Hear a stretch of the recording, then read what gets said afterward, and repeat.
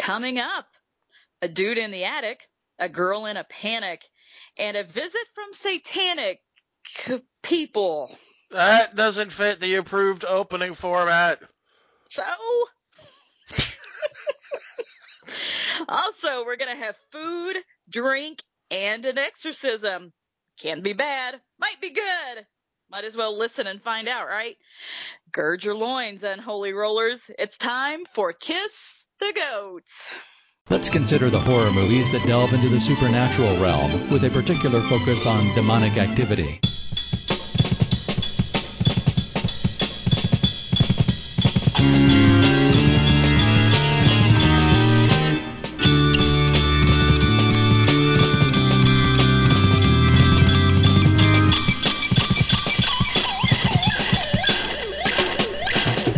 Kiss the Goat!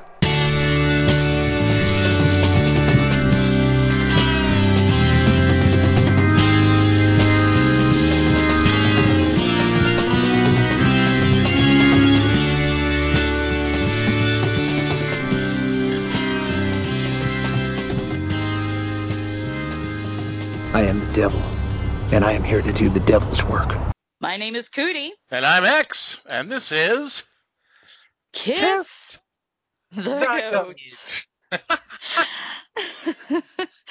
Light a candle for the sinners, set the world on fire. We are your high priest and priestess of satanic cinema, and we have such sights to show you. This is episode 38 of Kiss the Goat, and welcome to it.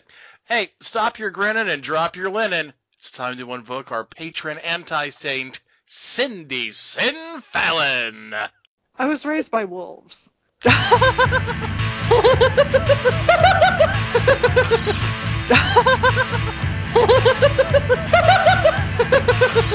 is the original Sin, Cindy Sin Fallon. We are really looking forward to this episode, guys, because we have wrapped our hands around a classic. And since it is such a classic, hell, it came out the year I graduated high school. I think people take for granted just how fucked up this movie is. That's true. I mean, you've got adultery, Murder, blood fetishes, blasphemy. shit, that sounds like a standard Tuesday night around here. No. We watch SmackDown on Tuesday night, so this is more like a Thursday. That's right. By the way, Jesus, WWE, 4 fucking shows I have to keep up with now. That's not even counting Superstars and Main Event. That's a lot of mat handling, guys. Shit. And 2 pay-per-views a month? Damn. I mean, and fucking Linda McMahon is now part of the cabinet. I don't understand. Inescapable. Inescapable. And that's really only kind of a complaint. We still seem to manage to work in all the shows. Yeah. How did we get on this? Why are we talking about wrestling? Well, I don't know. It kind of makes sense. There's some wrestling in this movie. Well, sort of. There's struggle cuddling. Hammer fucking. Frog splashing. Where's Corey Graves when you need him? Right? Coming up during movie time, we'll be taking a look at Clive Barker's 1987 film, Hellraiser. Back in a minute. Howdy, folks. You like blood, violence, freaks and nature? Then you come to the right place. My name is Gary, and I'm your guide to Cinema Beef Podcast. Every episode, we not only deliver film reviews, we also dismantle some of your favorite and most hated films, sometimes for the better and sometimes for the worse. Hey, you shut your face! If we want to hear you talk, I will shove my arm up your ass and work your mouth like a puppet. All right, calm down. Every show I hope to have a new co-host, podcasters and listeners alike. That's right, I'm talking to you people. I take all comers. You're sluts. That's not very nice. The only rules, well, let's ask the best cooler in the business. All you have to do is follow 3 simple rules. 1, never underestimate your opponent. Expect the unexpected. 2, take it outside. Never start anything inside the bar unless it's absolutely necessary. And 3, be nice. So join the insanity and please vent your frustrations. I'm available on TalkShoe, iTunes, and Stitcher Smart Radio. And remember, here at the Cinema Beef Podcast, if you got beef, I've got the grinder.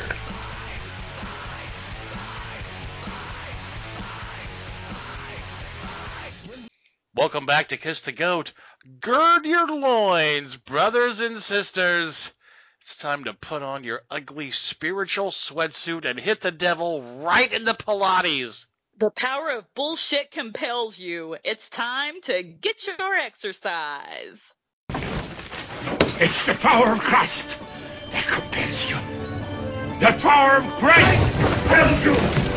The power of Christ compels you. The power of Christ compels you. The power of Christ compels you. The power of Christ compels you. Are you sick? Are you miserable? Are you crippled?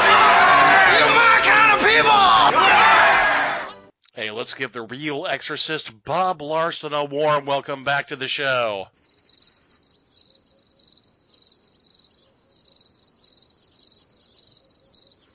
Or not. Bob's got a real quandary before him this time, as the man he is exorcising is also a pastor possessed by a demon called Mugu? Mongo? Mr. Magoo? Macaroon? I don't know. Some M word. Well, I'm sure Bob Larson didn't say that. No, M word, not N word. Oh, okay. Cue up, Bob, please. Thank you. Loose this man. I'll put you in torment, Satan. Torment! Hi, I'm Derek. I've got some issues.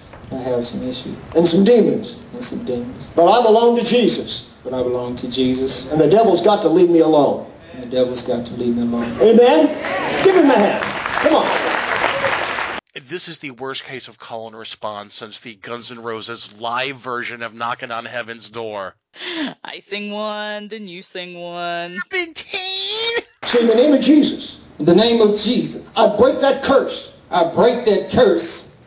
I go back. To when that perversion started.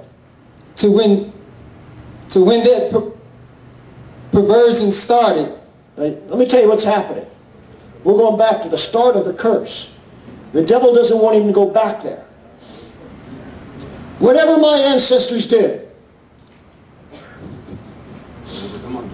Whatever my ancestors did. The lust and perversion. Their blood sacrifices. Their witchcraft. I renounce it. Why does Bob always go back to blood sacrifices? He's obsessed. Always goes back to the blood sacrifices. And he always takes it back to Africa. Now, I'm wondering, did God tell him that? Or did he figure it out because the man he's exorcising is an African American? Torment. Hate, murder, perversion, all of you. You're going to leave this man of God alone. You're going to leave him alone. You're going to leave him. I hate and murder.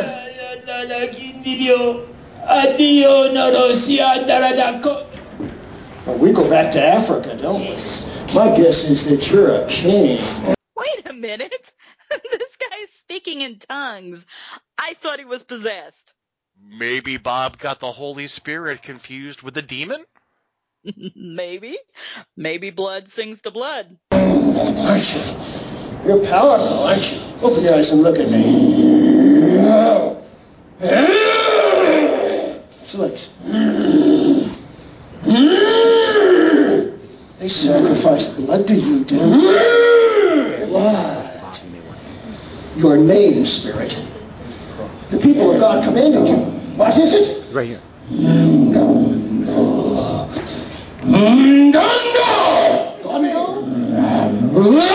Your ruler. Gondo, the ruler. Oh, his name is Gondo. Gondo. Gondo. Isn't that somewhere in Middle Earth? Shit. That's Gondor, dear. I try. You do. It's really cute. Do you have legal... Watch the link. Do you have legal authority, Gondo, to stay in this man? Yes or no? Do you have legal authority? Well, then you don't have. He just shook his head no. Then you have to go. Say, I Gondo the ruler. I Gondo the ruler. Gondo. The ruler. The ruler. Ruler! Lift the curse. No! Yes! No! Yes! Say it, Gondo. Lift the curse. Yeah. The curse. On this man. On this man. And future generations. Future generations. Future generations. Future generations. Future generations. Generations. Future generations. Future generations.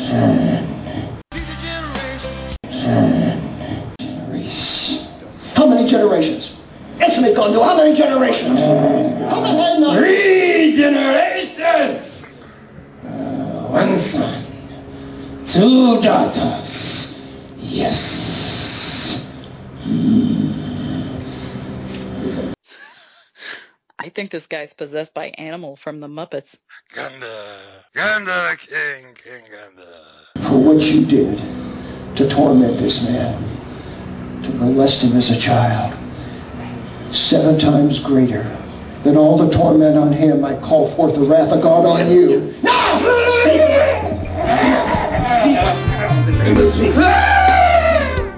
Gondo saying, I receive the judgment. The judgment. The judgment. The judgment. Of Almighty God. And I go. Now. To the pit. Come on of him in the name of Jesus. Come on, tell the sin where to go. Go. Go. Well, run up here. Give your husband a big hug. Would you do that? Come on, give him a big hug. Hallelujah. Oh, you ought to see the smile in this man's face. Give your wife a big hug. Oh, beautiful sight. And there was much rejoicing.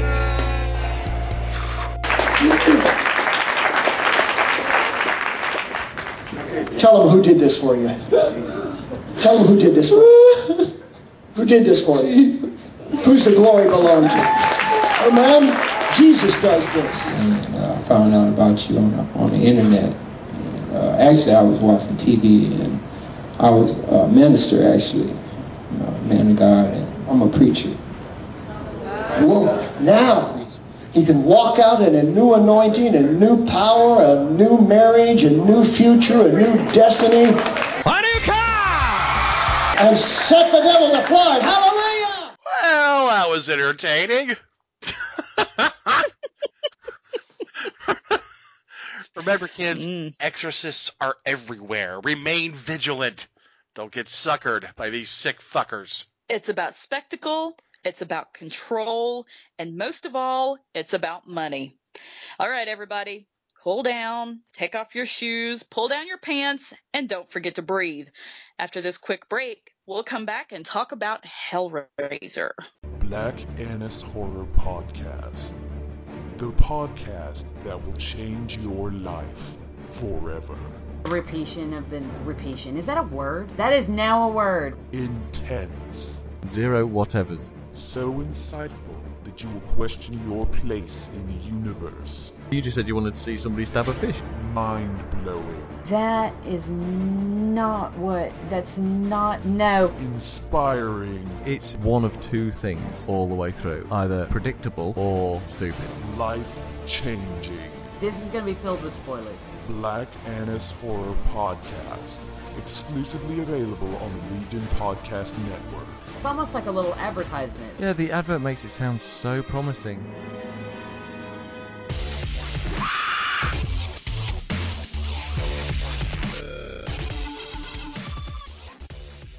Hey, this is X from Kiss the Goat. Do you know we have a website called KissTheGoat.com? You know what's at KissTheGoat.com? Tell them, Cootie. Did you know that you can buy Kiss the Goat t-shirts and bottle caps and mugs and other apparel to show your support for your favorite podcast at KissTheGoat.com? Tell me more. Well, you can. Go to KissTheGoat.com and click on Wear the Goat. and you will see a vast selection of apparel and accessories that you can purchase with your favorite podcast logo. Where the goat? Where the goat? Well, he's at kissthegoat.com. They're the goat. I have seen the future of horror. His name is Clive Barker.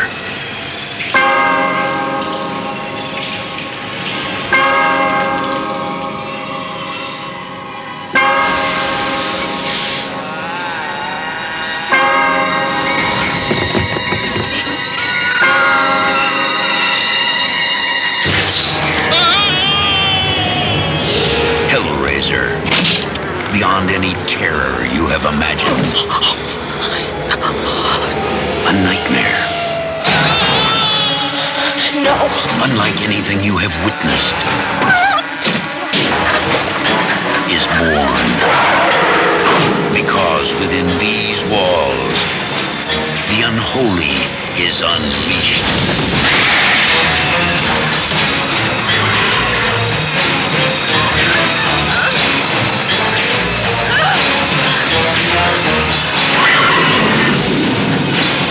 Hellraiser, a film by Clive Barker.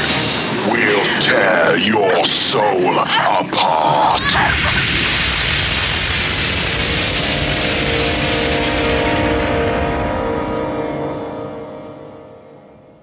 We are back, and you just listened to the trailer for Clive Barker's first film, 1987's Hellraiser.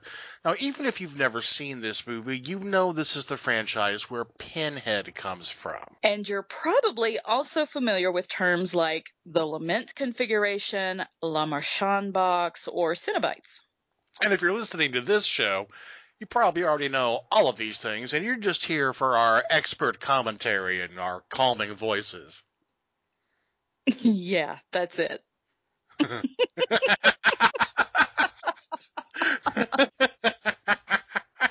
Okay, let's talk about Hellraiser.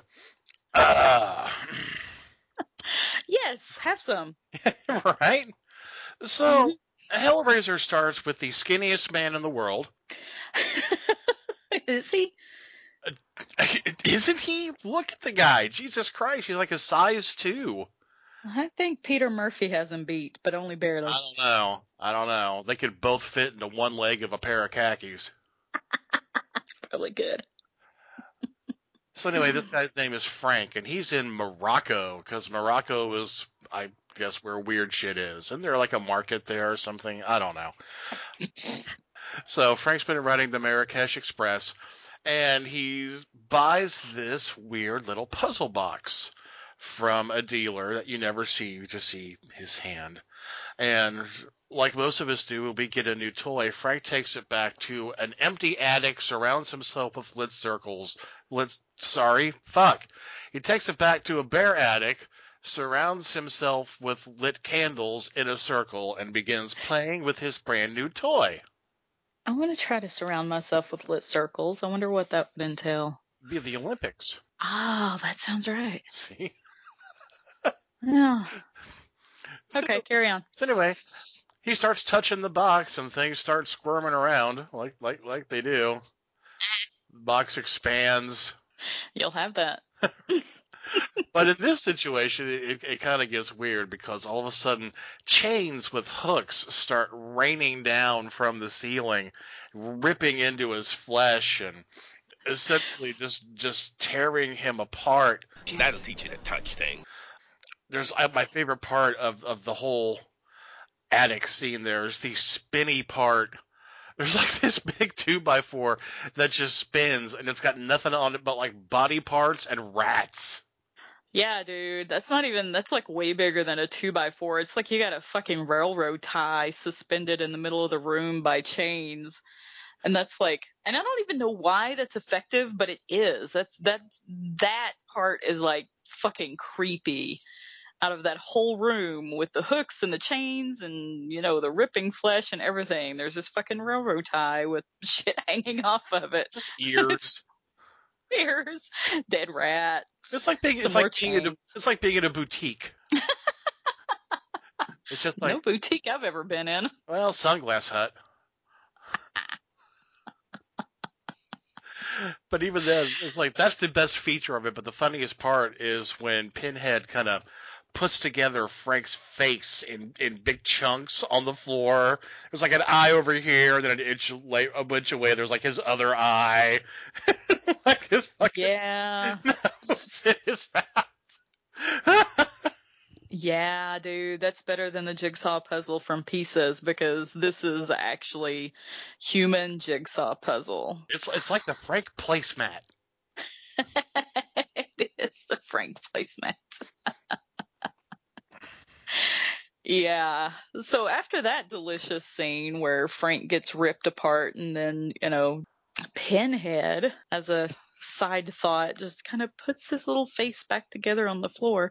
The next scene introduces a couple of the other main characters in this film, and this is Frank's brother and his horrible neurotic wife, Julia. What is Frank's brother's name? I have such a hard time remembering names It's of these Larry. people. Larry. No wonder I forgot Larry. Right? Larry and Julia. And Larry really is kind of a forgetful character. He's forgetful or forgettable? Forgettable. That too. Yeah. We can forget him. And he would probably forget us too. He's not hard to forget. Right. So they come into this house that apparently belonged to Larry and Frank's mother, and she has passed away. And Larry's like, I haven't fucking heard from Frank in years. I don't know where he is. And we're gonna move into this house. It'll be great, he says. We'll move. Come out to the coast. Now here's the thing about the house. It's a nice 3-level house if you count the attic, and you kind of have to count the attic because as they're moving things in, they realize that Uncle Frank's been squatting there. He's got a bed, he's got an ashtray, and typical for Frank is like a dirty ashtray. It's like two Japanese people fucking from the Wong dynasty, I guess. I don't know. But He also has a collection of photographs. Yes, he does. And Julia finds those particularly interesting. Because we don't know who took them, for one thing. They're Polaroids. That's never really explained. Unless he's got like a stick where he's like pushing the big red button on the one step. That's the prototype for the selfie stick. It's gotta be. So Julia's kind of freaked out by the house, and the reason she doesn't want to move back in is because that's where she used to fuck Frank. Mm-hmm. We get a nice, lovely little flashback scene here when Julia is upstairs after Larry has left her to go exploring the rest of the house, and she's flipping through Frank's photo collection. We get this flashback scene of her when the first time that she meets Frank, and this is right before she marries Larry. And here's funny, because Julia looks kind of severe throughout most of the film, but in this flashback, to make her younger and appear kind of softer, they give her mall bangs and a mullet. They do. And it works! It's horrible, but of course it's a flashback, so it's kind of like a fuzzy focus on the camera She anyway. looks like the bassist for Def Leppard. She does, and she's all demure and like she pretty much acquiesces to whatever Frank wants, which of course Frank just wants to fuck. So he comes in and it's pouring rain and she lets him in the house, and then pretty much all of the flashback scenes that we see from there out when she's thinking about Frank is him just boning the hell out of her and her enjoying it. So apparently he's the only man who's ever made her come. And she's like dick crazy after that. Dick crazy, but only for Frank's dick. Only for Frank, yeah. She's like, it's like very selective nymphomania. Right. But she's like, I'll do anything. I'll do anything. You know, I was telling Cootie when we were watching it, he just must have a crank as long as his arm, because damn. You look at the guy and all he is just stubble and cartilage. Yeah, well, it's not always the size, it's how you work it that matters. Well, but Julia takes one of the photographs and rips the woman out of it, and just so she can have this picture of Frank, and she stands there by the window, like going through this flashback scene, breathing heavily, and it keeps cutting back and forth. And Larry has wandered downstairs, and you see that there's all kinds of food and maggots and bugs and shit in the kitchen where Frank left a mess, and obviously when he got torn apart by the Cenobites, didn't have a chance to clean up. I don't think he was going to anyway. He doesn't really seem like the domestic type. He really doesn't. It should come as no surprise that Larry's daughter, Kirsty, is not a real big fan of Julia. Julia's not her mother, and Julia's a bit of a squidge, so... That's a good word for it. Thank you. I just made that up. I don't know what it means. Larry invites Kirsty to move in with them, and Kirsty says no because she's got her own place, and she's apparently dating the guy from Spandau Ballet because he's got the same hair as Julia in the flashback, but he's a lot more new romantic. He's got that ugly ass Benetton sweater with fucking color patches on it, so he looks like Lowe's essentially. Yeah, but they look so cute with her in her members only jacket. Oh my god, her Jennifer Beals hat. They go with Yeah. This movie. Oy vey. It's dated. It's moving day, and the moving guys are bringing in this gigantic mattress that's supposed to go upstairs, and they're moving too slow, and they're begging Larry for beer, and Larry's a puss bag, so he goes and gets them a 6-pack, and then he starts helping them move the mattress. And then we get this interesting sequence of shots that go between Julia upstairs, basically creaming her jeans, flashbacking about Frank. He's squeezing one out. Oh, dude. And Larry downstairs, like, getting hammered by the mattress that the moving guys are trying to help him cram upstairs. And we have our first blood sacrifice of the film. Because Larry gets the back of his hand shoved against a nail head that's sticking out of the staircase. And you know... Guys, you should see X. You should see X when this scene comes on, because he literally physically recoils at the sight of the head of this nail slicing open the back of Larry's hand. It's amazing. I can't take it. I can take the rest of the movie. I can watch the most awful shit in the world. But man, just that slow motion skin rip on the head of that nail. Oh, no. I can feel it. And I know how that feels, and I don't, yeah. Oh, I do not want that. So Larry is doing the same thing that I would do. He staggers upstairs to the attic where his wife is. He's like, honey, I'm going to pass out. I'm going to throw up. And of course, Julia is all, ice bitch face. No, you're not going to pass out. No, you're not going to throw up. And he is just bleeding profusely. Just big goblets of blood are falling onto the hardwood floor in this attic room. Well, Julia's just pissed that Larry interrupted her, private time. Her little private time. If she could cross her legs any faster, her jeans would be on fire. I dated a woman like that once. Really? Anyway.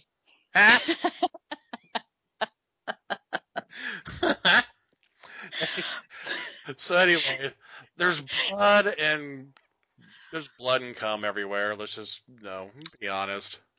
But the blood doesn't stay in one place. You see it being soaked up into the floorboards, and this sets off a chain of events that this movie really is focused around. It's amazing. It is amazing. And amazing.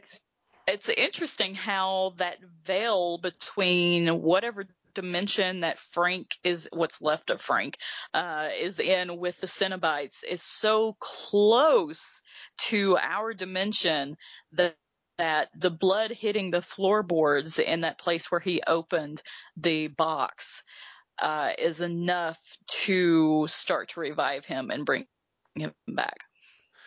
And he comes back, what's the word I'm looking for? Kind of messy, kind of chunky. The best part's very chunky. The best part's when his legs come up out of the floor, just straight up out of the floor, and then his knees kind of bend the wrong way. So it's like it's like he looks like a basement cricket at that point. Ew. But see, my favorite part of that sequence is where, his brain just starts to form on the floor, like out from the rest of his body. And when it becomes whole enough, like the rest of his body, which is really just skeletal, just kind of lunges forward and plunges into the brain. Right? And that's how it becomes attached to his spinal column again. So it's beautiful. Yeah, so Frank is literally putting himself back together thanks to Larry's big drops of 80s blood. Meanwhile, Julia has shuffled him off to the hospital to get stitches. And the next scene that we get to see is a dinner party. Yeah. That they're having. And I'm thinking, God damn, y'all just moved in and you've got the fucking energy to entertain? And they got like 8 people there. Who does that? I wouldn't even have the energy to call Jimmy John's at that point. I'd be like, you know what? Right? Bring your own fucking sandwiches. Because I ain't doing shit. No fucking way. I got 10 stitches in the back of my hand. What I'm going to do? Make tortellini? Get fucked. Of course, they can't afford to hire movers, so maybe they had, like, food catered or something. They did have movers, but the movers sucked so bad, Larry had to move the mattress for them. That's true. Note to self, don't ever hire movers. Yeah, right. Yeah, 2 men in a Jeep. Don't do it.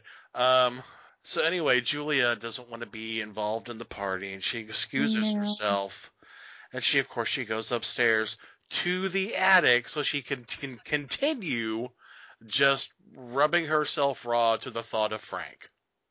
Yeah, and like from the word go in this movie, you see the strained relationship that Julia and Larry has, and this just kind of furthers that.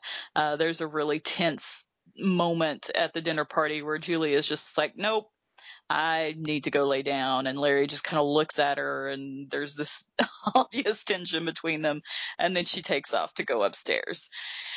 Well, Julia is so not fun. She makes Margaret Thatcher look like Steve-O. She really does. It's like, God damn, woman, was that? I mean, but if you were in her situation and you fucked your fiance's brother like right before your wedding, on your wedding dress, nonetheless.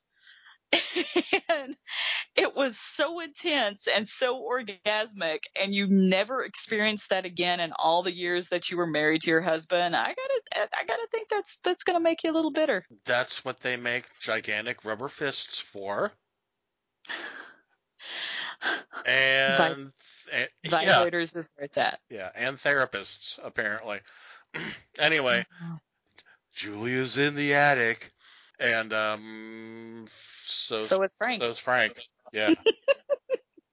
And of course, Julia freaks out at first because, of course, it sounds like Frank, but Frank has no skin and he has no hair. He's basically just a bunch of sinews that want a cigarette. Yeah, man, it's not even like fully developed musculature yet at this point. It all looks kind of like beef that's been sitting in the refrigerator for way too long. It's this really bad gray-green color, and there are chunks missing.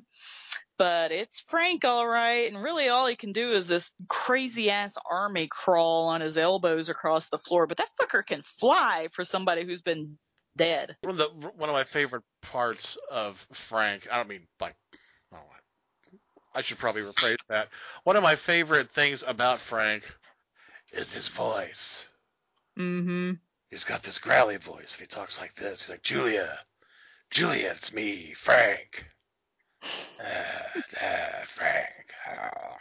Like, he makes his own name Like he's been sound. drinking whiskey. He makes his own name sound dirty. It's great. Yeah, how do you make Frank sound dirty? I don't know, but he manages it. I'm sorry, I'll stop. So anyway, here's the deal with Frank. Frank has escaped from the Cenobites, which are the things that tore him apart, literally. Escaped.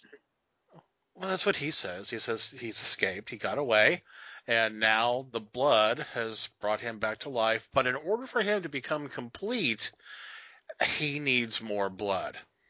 Yeah, and poor Julia, who has only ever had one orgasm in her life, is willing to do anything I think that I think she's had more than one, but I think they were just all on that day.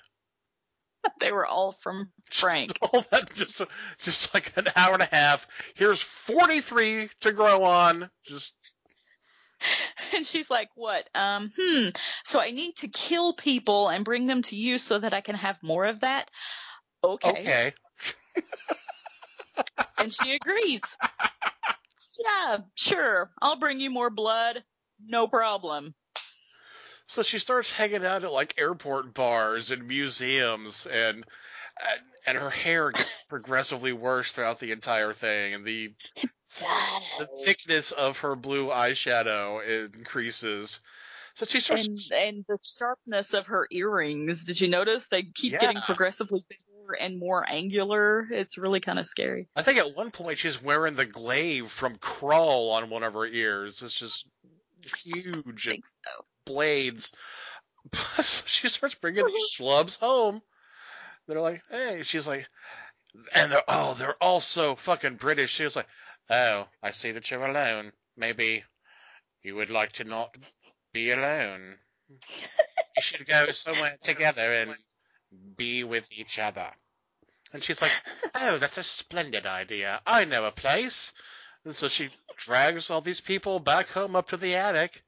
And as soon as she closes the door, the guys are like, oh, shall I take off my jacket then? And by that time, it's too late because Frank is beating them in the head with a hammer going, don't look at me. Well, actually, Julia carries out the beating in the head with the hammer bit.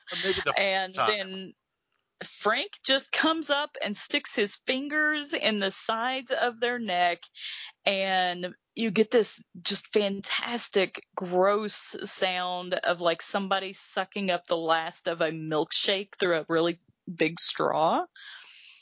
It's like Mork drinking through his finger. Oh my God. You know, I vaguely remember Mork and Mindy. Vaguely. I do not remember that. Yeah, he drank through his finger. That's creepy as fuck. Yee. And he would make that noise. Yee. What a weird fucking show. Anyway, I'm sorry, what? We were talking about Hellraiser before I derailed. Right. But anyway, Julia gets like 2 or 3 of these schmucks up into the attic, and Frank is getting better and better all the time. Before she starts to rouse Kirsty's her name, right? It's Kirsty. Kirsty, that's what I said. Okay, so before she starts to rise Kirsty's suspicions, and Kirsty comes over to the house one day in the middle of the day while her dad's at work and sees Julia bringing home one of these khaki-colored, balding, middle-aged, poor men. Chartered accountant, tube riding, written songs about them kind of fuckers, yeah. For real, poor, desperate people. So anyway, Kirsty comes over and she sees Julia taking one of these men into the house. So of course, Kirsty is not going to let that shit go. She's going to barge in there and she's going to confront Julia, who she assumes at this point, and you know, not without reason, that she's fucking around on her dad. So she goes in, looks around, listens, doesn't really hear anything, so she starts up the stairs, hears a noise up the stairs. There's just this ridiculously dramatic and slow, drawn-out process before Kirsty finally gets all the way up the stairs and discovers that Frank is there, still without skin. Yep, eating a guy. Like, how the fuck do you process that information? I don't know. Well, she doesn't really get a chance to really process it because Frank's up on his feet going, Kirsty, it's me. Your Uncle Frank. Come to Daddy. Which is confusing because he just said, I'm your uncle. Now he's saying, come to Daddy. I don't think he understands family relationships that well. I don't think Frank understands a hell of a lot, but there is this, they tussle and there's some struggle cuddling going on, and she ends up grabbing, completely by accident, she grabs the box. And the lament configuration, not... Yes. Oh, yeah, not Julia's box. She grabs the lament. There's been a lot of self-love up in this attic, so I really just kind of wanted to clarify. That's fair. Yeah, that's fair. Anyway, so, and then there's this confrontation, and she ends up, like, throwing the box through the window because Frank is like, give it to me, and then she runs away when he's all like, no, because the box went flying out the window. So, I mean, and that's the gist, that's the setup. So Julia's fucking freaked out. Kirsty is fucking freaked out, and she's run out of the house, and she's picked up the box where it was laying on the ground outside, and is kind of catatonic, just wandering through the streets with blood on the front of her white blouse where Frank had grabbed her, and she's clutching the box. And at that point, she gets taken to a hospital because she just collapses there in the middle of the city, and people are like, the fuck is with this white girl walking around with blood and clutching this box? I don't know. I think that happens all the time in big cities. You think so? I don't know this because I'm not a city guy. No. But the way that I envision cities, there are always white girls wearing bloody clothes, clutching small toys. Just wandering around in the state of catatonia. So she wakes up in the hospital, of course. And this is kind of an interesting scene, too, because there's all this really weird, evocative imagery on the television. It's not even really a show, unless the show was called Flowers Opening in Slow Motion Over and Over and Over Again. And it's almost like Kirsty is on a bad trip, right? Yeah. Like she's just seeing all kinds of weird shit, and she doesn't know what's real and what's the dream. And she starts playing with the box. Mm-hmm. The puzzle box. I know it's boring in the hospital, but I mean, she's playing with the lament configuration, which I guess could be a name. That's what we should call Julia's box. So anyway, she solves the puzzle. And the Cenobites show up, and she's running from them, and the fucking walls open up, and she's running down this weird corridor, and she runs into this monster that they call the Engineer. And the Engineer has two heads, like one head like down around your knees, and another head like on a really long neck that would be up over your head. During this sequence, if you watch really closely, you can see not only the cart that the Engineer monster is being pushed on, but you can see the two guys from the film crew actually pushing it. It's like one of those hand wagons on the railroad track. So somebody did not fix it in post. They did not. They did not. Yeah. So that always makes me laugh. Go ahead. Yeah. No, that is funny. You're right. And I love seeing shit like that where you're like, did you see the reflection of that camera guy in the mirror? That kind of shit. I'm just like, that's funny. It's just like, shattered the illusion there for a minute. But yeah, and it's in this scene after, of course, she escapes from the Engineer that she actually, or was it before? I can't remember, where she negotiates with the Cenobites. No, that's after the Engineer. That is after the Engineer, isn't it? Yeah, because she escapes the Engineer, ends up back in her hospital room, and that's where Pinhead and Shatterer and Pussy Throat are all there. So she rats out Frank. In a heartbeat. Yeah, she's like, that mother fucker got away from you, and I will sell him in a heartbeat if you let me go. And of course, they're not positive that she's actually going to do it. So there is a threat where Pinhead tears her soul apart.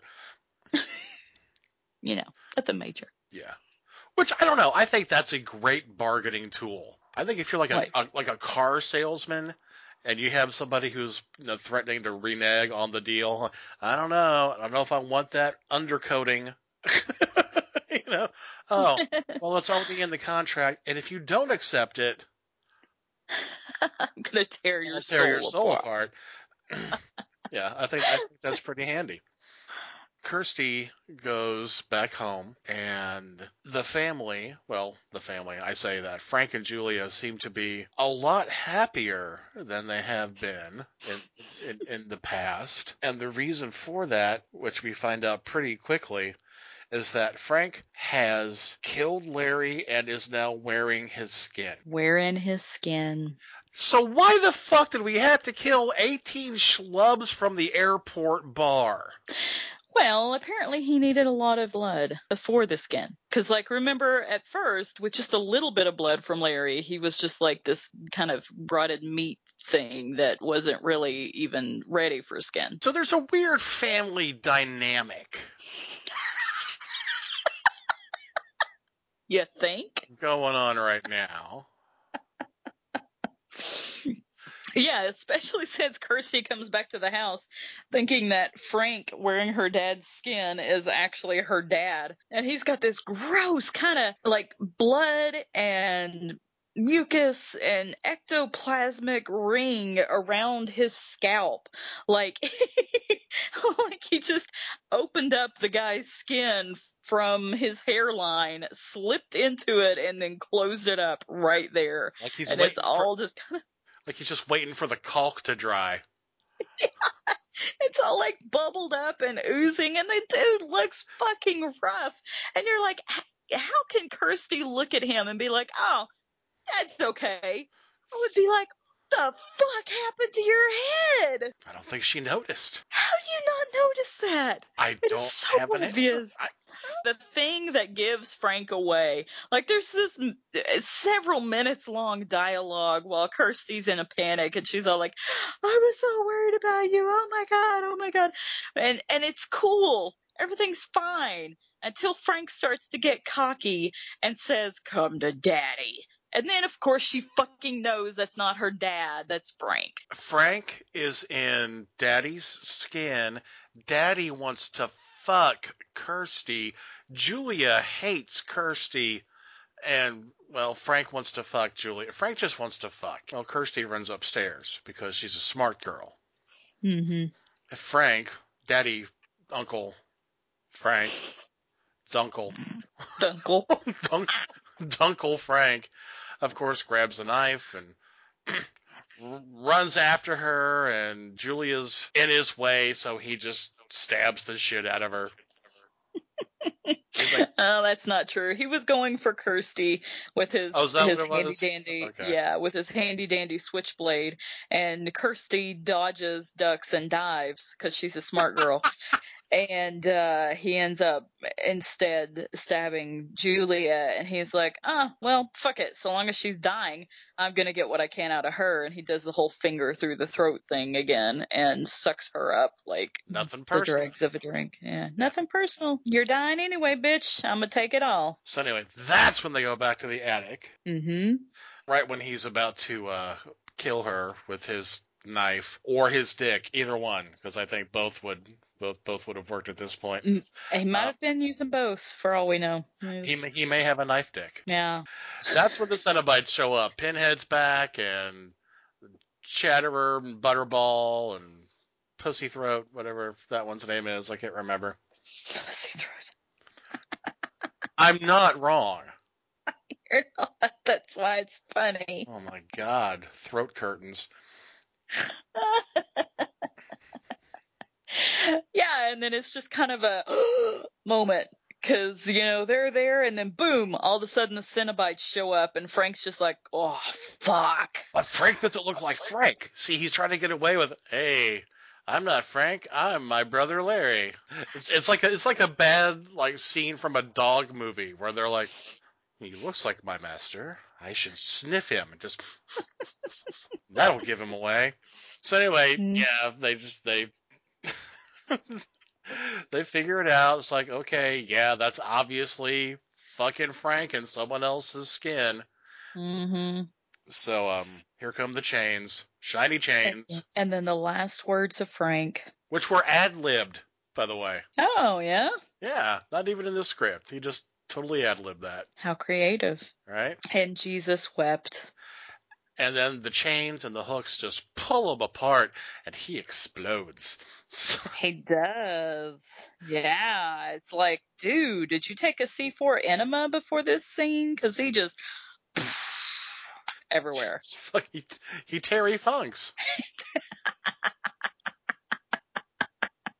God damn it. Anyway, the Cenobites are like, well, we've got Frank, and we have a nice Larry coat. We're going to go ahead and take you too, Kirsty, because we're demons, and that's what you should that's the kind of behavior that you should expect. But she works the puzzle box backwards and reopens the gates of hell, and they get sucked back into it with some really terrible animation. Yeah. Really bad, like hand-drawn lightning bolts and yellow outlines that just are just shitty special effects. Well, consider the time, though. I mean, you know. Yeah. I'm sure that was quite advanced for that. No. Okay. No, was it? Not at all. I don't fucking know. I was like, God, what year was it again? 87. 87. So I was 10 years old. I wouldn't watch this movie for another 20 years. I know. I'm just saying that seeing it in the theater back in 87, we were like, this ending's cool, but that's kind of lame. Okay, fair enough. That's bullshit. So anyway, the Cenobites get sucked back into hell. The house goes back. No, the house doesn't go back to normal. The house catches on fire, doesn't it? Burns to the fucking ground. Which is right. Right, that's what it should be. I would burn it to the ground. You know, if it didn't just happen naturally, I'd be like, fuck this house. Right? Gasoline. Yeah, it's happy hour. Molotovs all around. Yep. Right. Kirsty throws the puzzle box into the burning remains of the house. She does. And that's where I'm sorry, go ahead. No, go ahead. Well, that's where you get to see, there's this weird-ass fucking hobo who's been following her around the whole movie. The guy eats crickets and stares at her from behind pieces of siding, you know, walks behind her with a paper bag over his head, hoping she won't notice. And he's really dirty, like, except for his eyes. Like, he's got these really pale blue eyes that just are stark contrasts to the rest of his body. He's got a really full-on beard, lots of gross, scraggly long hair, and then are these eyes just kind of staring out from this face. They picked a good guy to play that character. Yeah, no idea who that was. Probably just some guy they found on the street. Yeah. Who knows?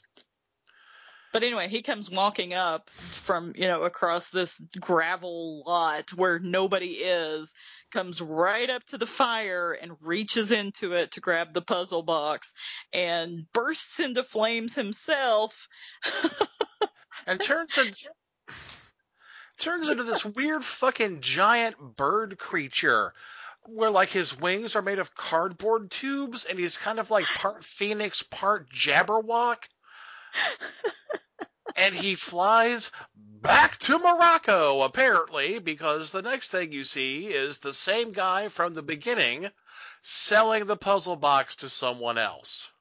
Some poor new schmuck. So really it's all just a big pyramid scheme. I think you're right. There's the one box, we keep selling it to... We sell it to one guy, we get it back. We sell it to another guy, we get it back. It's just, that's a huge profit margin. That's how this wonky little Asian guy gets rich, just reselling the same fucking thing that keeps magically being brought back by some demon. Right, by a hobo demon. Hobo demon.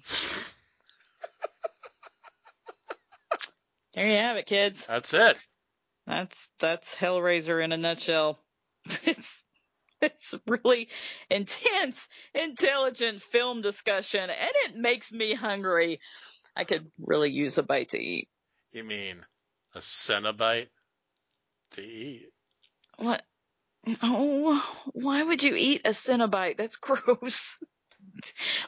I tell you what, I think it would be better just to give Al a call and see what recipe he's come up with to go along with Hellraiser. No. You know what? You can step on my lines. That's fine. Fuck it. I don't even fucking care anymore. Go ahead. Shit. Through the magic of radio, we now travel to the frothy shores of Nova Scotia and talk to KTG's official chef, Alan McPherson.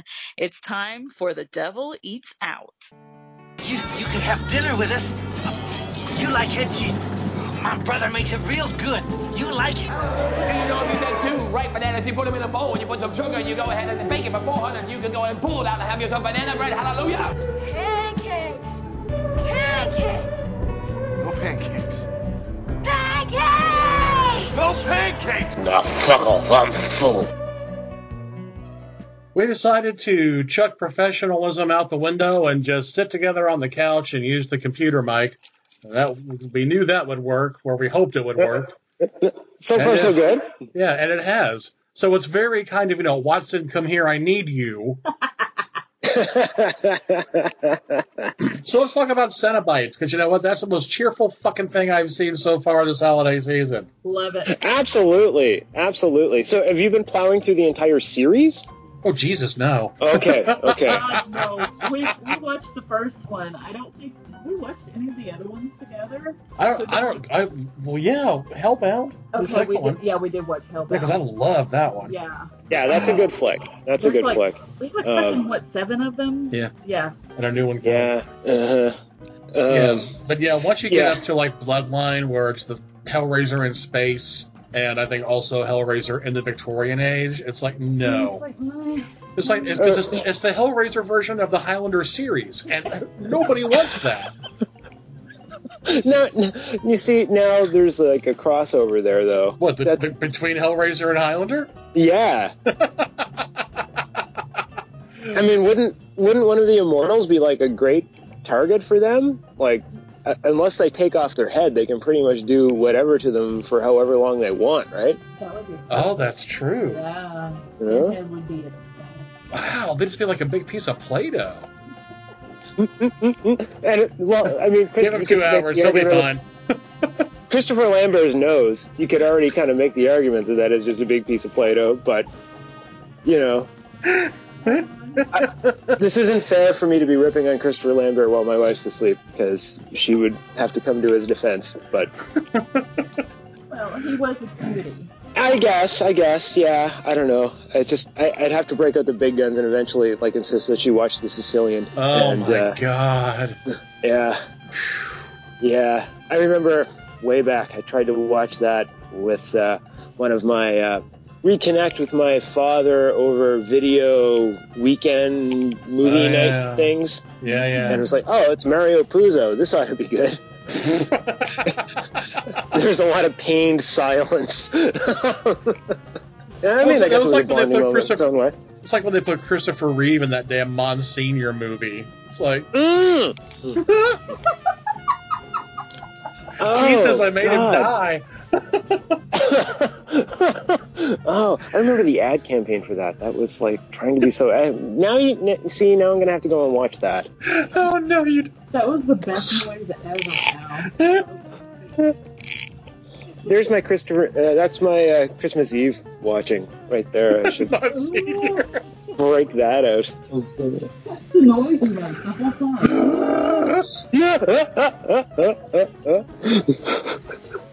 That's not a tracking problem on your VHS tape. That's your brain.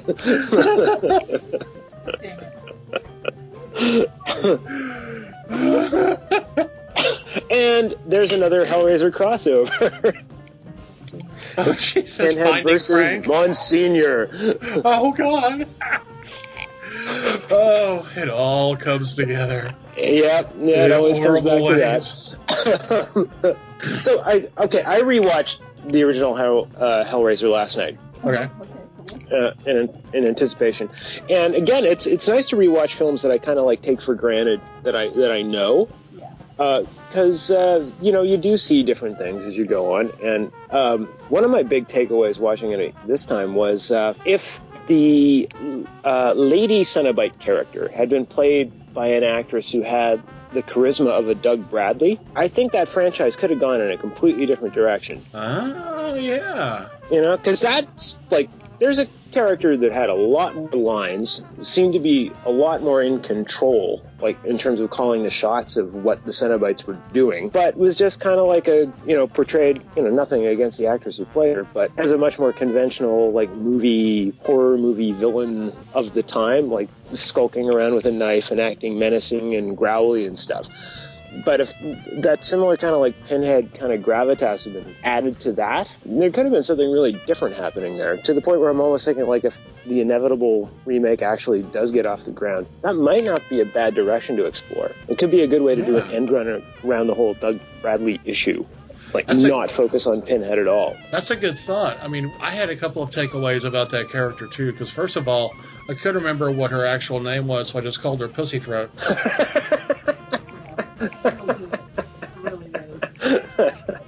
That old thing, yeah. Yeah, whatever. That old chestnut. Yeah, but she's actually very, very scary in this film. And yeah. I like her a lot. Yeah, she's got a lot to do, comparatively. And actually, in her own weird kind of Fantastic Planet / Sinead O'Connor sort of way, she's a lot more attractive than Julia. Well, that was another thing. It's like Julia is just like rocking the total 80s, power demon woman look the whole time. It's you almost wonder, what Frank saw in her. She was a lot softer looking when Frank met her. I suppose. She looked kind of like a half-drunk Laura Ingalls at that point. Now I want to see a full-drunk Laura Ingalls. You and me both, brother. I hate this goddamn town, Pa! That was the Little House Halloween Christmas special we never got. You're right. Full-drunk Laura Ingalls. It's like ergot poisoning breaks out on the prairie, and things get out of hand until Johnny Cash's character shows up. And he's the Reaper. He just takes everything. Fucking ergo poison. Is that the episode everyone remembers of Little House? As the damn Walnut Grove gets poisoned? Oh! Yeah, because it actually happened. It was fucking ergo poisoning. And everybody's just like, he's got the consumption. No, it's poison. He's poisoned. Because that sounds like a definite trade up. Right? These modern diseases, they don't have the flair of the classics like consumption. Oh, I miss consumption. I sure do. It says it all. Great to say. You know what you're in for when you get consumption. That's right. Whooping cough. When the name of the disease is the symptom, you're just fucked. So. No, there's no messing around. Like, there is a disease out there called monkeypox. I don't know what it does, but I know I want nothing to do with it. Yeah, no kidding. Oh my God. Yeah, I'm not going anywhere near that. So, Hellraiser, yes. Hellraiser, yes. It's funny that, we immediately, start talking about the Cenobites when they're really not the biggest function of the first film. No, they're really not. It's really this sort of, sleazy drama between, Frank and Julia and all the rest of the fam that get kind of caught up in between. They're not exactly a Deus Ex Machina, whatever the sort of quasi-satanic equivalent of that would be. They're like the Luca Brasi of the film. Pretty much. But there's so much good stuff in that even if they hadn't been introduced as sort of an S&M MacGuffin to move things along, you know, a SMacGuffin. But that you know, the main central drama actually could have gotten by quite well without that presence. That's just that sort of extra little add-on, gives a whole different tinge to the thing. Right. So instead of being the entree, they're like the fries and or slaw. Maybe like the sort of the special sauce. That's just kind of proprietary. Eat that special and, sauce. Like, makes it its own thing, you know? I think that's more of a compote than a special sauce. It seems like that would be chunky. In this case. A tartare. Yeah, definitely. Who played the block of wood with all the stuff stuck to it? That was a great bit of physical acting. It was. You know? Lots of spinning. Very, very acrobatic. Kind of like a little off-axis spinning, you know? I think it was my first husband. There's Larry Fishburne.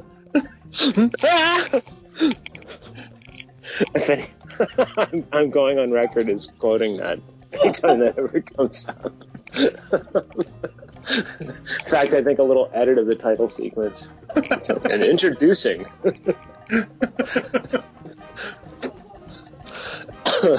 So what kind of horrible thing to eat did you come up with this non-appetizing film? Yeah, this was not, you know, the most logical... Well, it's funny, it's not the most logical food kind of a tie-in film, because the only really consuming of things involves, like, jamming fingers into the back of the dead or dying's neck. Right. And try as I might, I haven't really been able to figure out a way to get that on. And maybe some kind of a pulled turkey neck kind of a deal. But what I was kind of taken with almost immediately when I thought of it was the whole central conflict or motivator in the film is this quest for blurring the lines between pleasure and pain, where the level of experience of physical sensation is so intense that pain and pleasure become blurred and essentially become one, and you can't distinguish one from the other. And obviously that involves hooks, because that's the shortest line between 2 points, I guess, in this case. So I guess that's one of the things that I have a bit of a problem with the film. If I have a criticism of it, is that, you know, Pinhead, for example, talks a good game about these sort of pleasure-pain relationships, but then it's just like, oh, tear you apart. You don't get the, like, I don't know, maybe there's a bit of a Buddhist in me or something, but there's they don't go the other way. You know, like, the idea is, like, they take pain to the point of pleasure, but they never take pleasure to the point of pain. They don't have, like, a guy in their nether regions, like, masturbating for 750 years in a row, you know, Right. to the point where, like, this is just not fun anymore. I am mildly irritated by this. Yeah, so it's like the chafing. Hey. Spit. But budgetary limitations, I get it.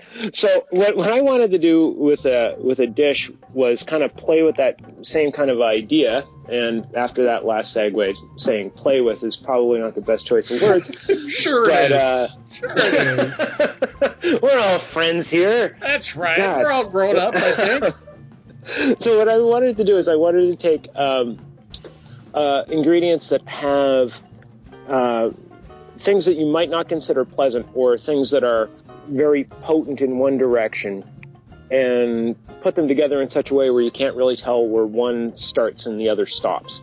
So I wanted to play around specifically with bitter flavors and sour flavors, and kind of push them to the point where they become, you recognize them for what they are, but they also become very pleasant in their own way.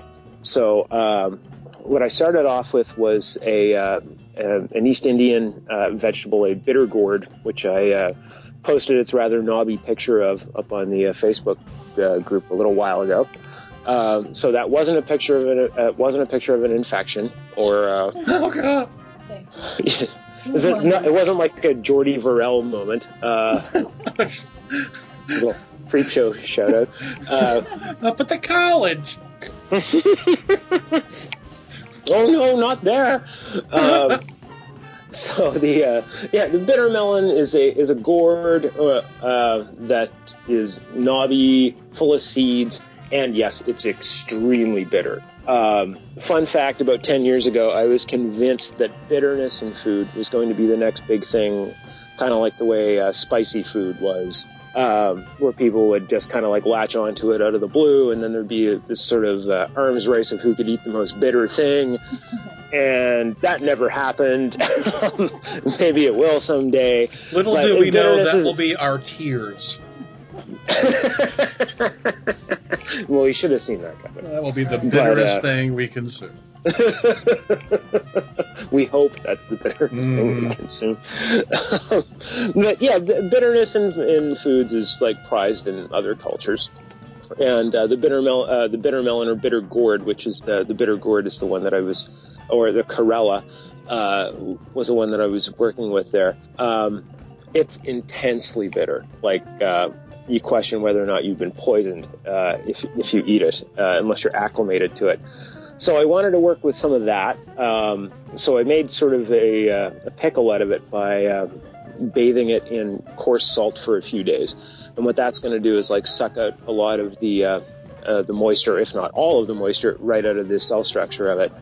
And so once that's happened for a couple of days, you get some fun osmotic reaction where now that its cells have been kind of stripped of moisture, you can insert another liquid back in.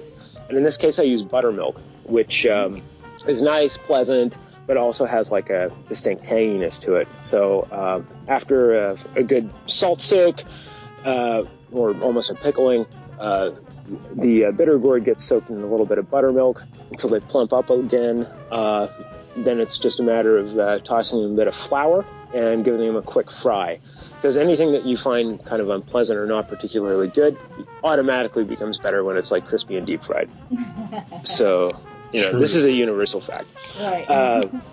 So that becomes like sort of a chip that we're going to use. And so then for the sourness, again, getting kind of a little bit exotic, I wanted to work with tamarind, which if you haven't used it, you usually find it in those packets in the grocery store. They kind of look like dates, but they're the black, leathery kind of looking dried fruit. They're very, very sour, extremely sour unless you're buying the sweetened kind. They're the Time Daily of the fruit world. Pretty much. But they are nice and fruity too. They have like this the smell that comes off them belies like just how sour they're going to be, which I guess kind of goes back to your example there. Yeah. From stories I've heard. That's for another podcast. Right. So you take this like sort of pasty stuff, you want to dissolve it in some water, and I add a little bit of brown miso to it, which Japanese ingredient. It's kind of got this like fermenty, slightly sweet funkiness to it, and that'll help to level it out.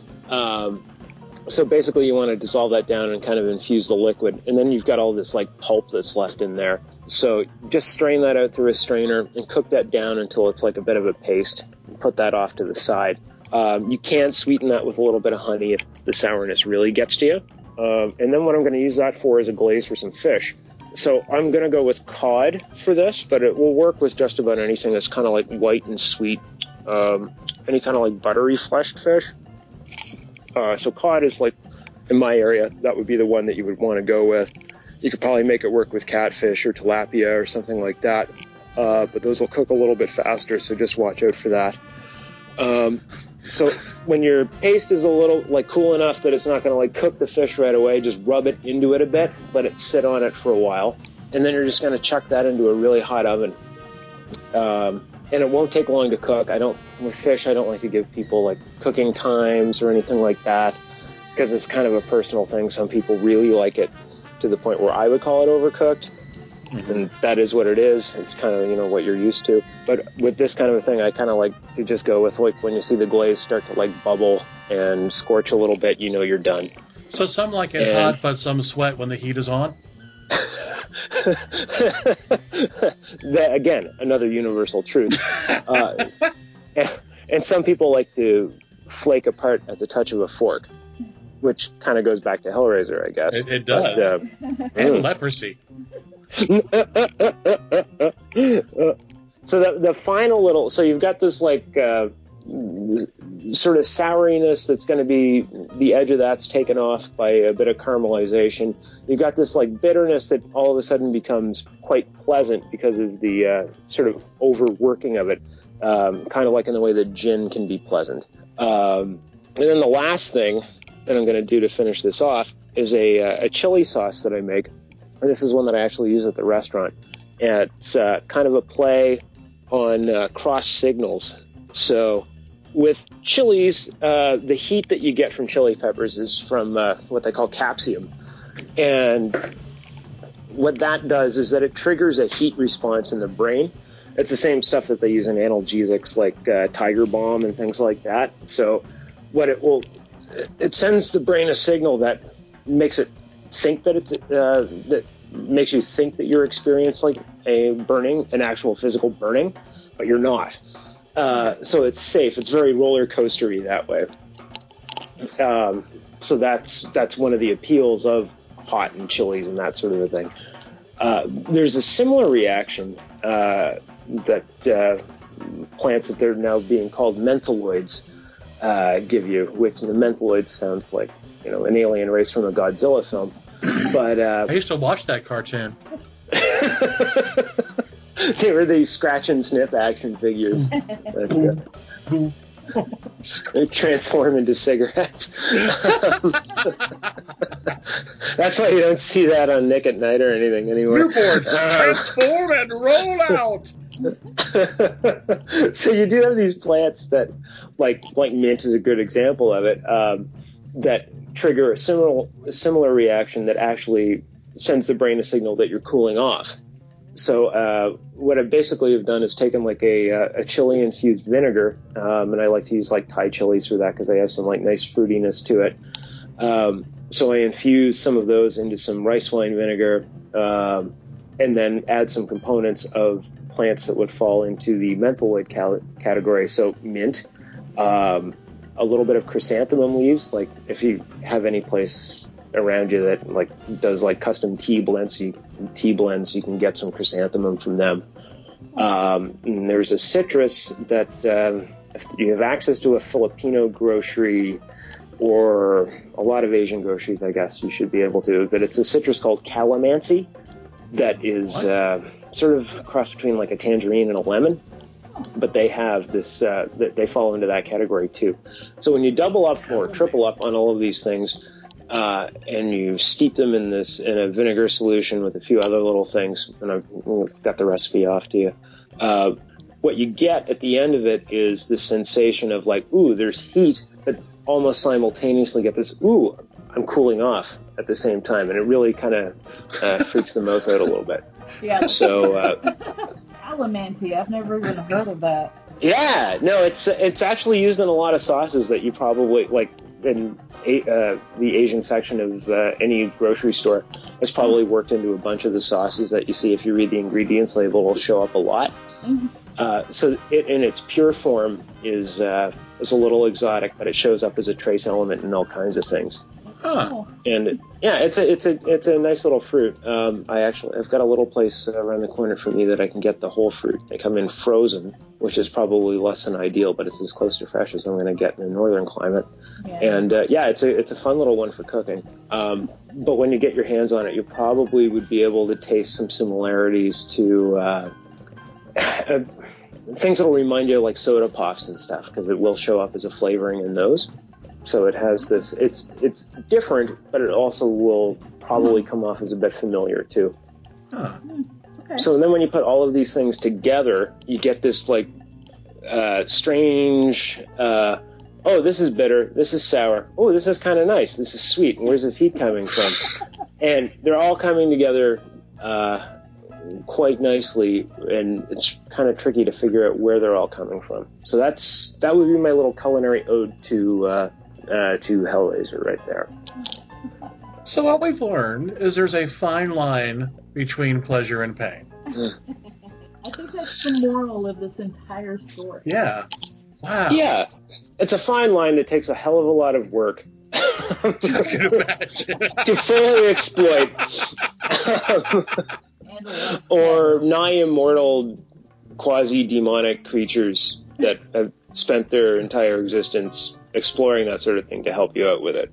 And a lot of pleather. Right.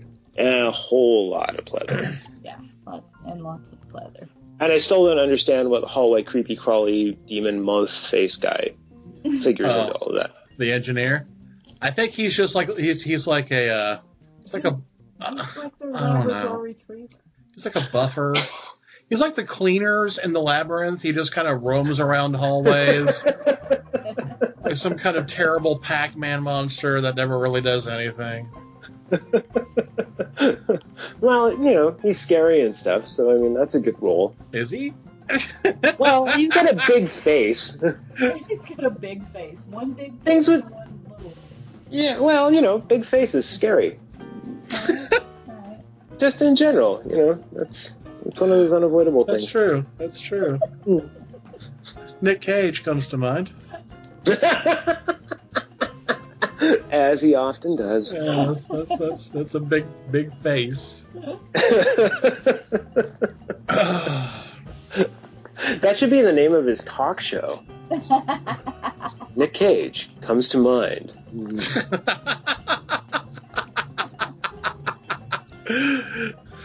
Oh, that's it's almost as good.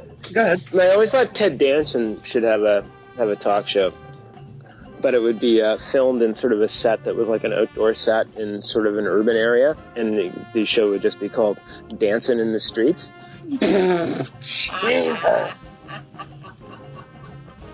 At the beginning, he calls out all the major markets that his show is shown in.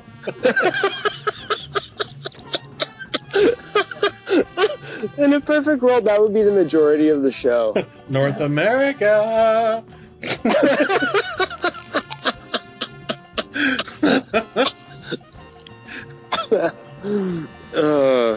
I'm glad you appreciate that, because I feel guilty every time I say that. No. Oh, there's no one should ever feel guilty about saying shit like that around us. Oh. It is constant and terrible in this house. Holy shit. You see, okay, you're validating like all of what I imagine things would be like. So that makes me feel good. It may be better than you imagine, to be perfectly honest. Oh, I have a self-limiter. So, like, I never want to oversell everything, right? Like, I always want to keep that little hope that things could go beyond where I expect them to. So, yes, that's good to know. Dangle that in front of me. We try to overpromise and underdeliver. Oh, I'm sorry. Strike that. Reverse it. Yeah. Right. Well, Al, if we ever had any reason to travel north, you are one of the few. Yeah, no really kidding. Especially well, if you can get those creamy don't panty come in the fruits. winter. Don't go in. Yeah. Fuck that. Yeah. No. No. If I could find an excuse to come up and visit you guys at this time of year, good. Yeah. It would be like organize a conference or something. Yeah, I'm sure that would be like spring for you. I don't know. We've threatened trying to get together Cootie Con. Oh, nice. Hey, I am totally behind the concept of Cootie Con.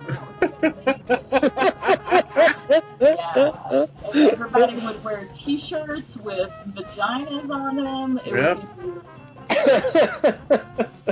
We'd eat those creamy panty fruits you're talking about. Yeah. No, that could be like their marketing board could be like some kind of a corporate sponsor. Yeah. Yeah. I don't know who. Every fruit has a board. Some kind of marketing they're not board. edible if they don't have a marketing board. You'll like choke. Yeah, they don't even exist. Pretty much. Like who the fuck if ate somebody's raisins? not actively marketing something to me, I don't use it. Who ate raisins before the damn Claymation commercials? No one. Old people, but they were just happy. It was just in the brand. They had to eat it, you know? Oh, and they were just delusional. They didn't know what they were eating. It could have been dirt, small pieces of glass. I mean, you had to give it a name first. Yep. See, and that's what the marketing boards do. So I do have a political theoretical question for you. So if Linda McMahon is now, what is her? She is the Grand Vizier of Small Business or something? It's something like that. She's the Secretary of the Administration of Small Business, or the Small Business Administration. So what happens when TNA goes looking for support to them? Is there a conflict of interest of the First Order, or? It won't matter because Linda will be in her wheelchair, catatonic. Well, I think that's the point where like reality starts to fold in on itself, and that's just the end of existence. Yeah, those lines start to blur. The outer light starts peeking in, and then madness and. Before you know it, Cthulhu is. Event Horizon is just a documentary at that point. Yeah. I told a friend of mine this is like appointing James Wood as the drug czar. So. There could be merit to that. It's like a Pat Garrett, Billy the Kid kind of scenario, you know? Oh, God. Yeah, I saw that and I thought, oh, this is fake news. This is not real. Yeah, and then this is one of those fake news things that everyone was talking about, yeah. And no, it was confirmed everywhere, and I did not understand my life anymore. Oh, Jesus. Fucking... It's a circus sideshow, dude. We just, like, part of us really wants to become, like, activists and just be on the front lines with our fucking megaphones and Molotov cocktails and be like, fuck this. And the other part of us just wants to pop a big batch of fucking popcorn and sit on the fucking top of a mountain somewhere and just watch the whole shit show and laugh our asses off the whole time. Burn it all down. And we don't know which one to do. Yeah. No, it's a tough call. I wouldn't rush into a decision on that for like the first 6 months. That's kind of what we're thinking, but we're really prone to just kind of the wait and see type of mentality anyway, so. No, I think that's sound. Like there's a few too many hot takes going on right now. Yeah. You know, a few like lukewarm takes. That's what I'm kind of like looking for. There's just weird little fucking things that keep popping up in rapid succession that just tell me that it's gonna be amazing and just terrifying at the same time. And I know where I stand. I just don't know what I want to actively do about it yet. Because we can't shoot the fucker. Yeah. No, well, he's got the best bodyguard in the world, and that goes by the name of Pence. Yeah. Like. And he's scarier than anybody else. Well, exactly. That's why we can't kill Trump, because then Pence will get in office. Yeah. Although, as someone asked me, does that apply like before inauguration? I don't know. Would that like? But I think so, because flip everything to like a time of crisis, and then the sitting president would stay on until. No, not because that we're being monitored. I shouldn't say this. TSA My wife all over is this shit. How many more keywords can we throw out there, Alan? I know I'm being. My wife has successfully sued our federal government in Canada, so everything I say I know is being recorded. So well, we're not saying that we want to assassinate Donald Trump. No, it's a political science question. Right, it's all theoretical. What I am saying is, since Pence is vice president elect, I think they would just go straight to him, which will create the jobs building internment camps. So that's when I start building Molotov cocktails. Yeah. Yes. And I mean, that's when I reach for my revolver. That's when the shit gets real, because like that's like booze going up. Yes. Yes. You know, when I'm willing to sacrifice good vodka, then shit has hit me. Right on. Like, it's on. Everyone has a line. That's right. Everybody reaches that point where they're like, fuck it, I'm going to be sober and I'm going to burn all this shit down. Yeah, everything's going to be on fire and I'm not even going to be rooting and enjoying it. That's right. We're going to elect Walter Hill, the czar of sexual re-education.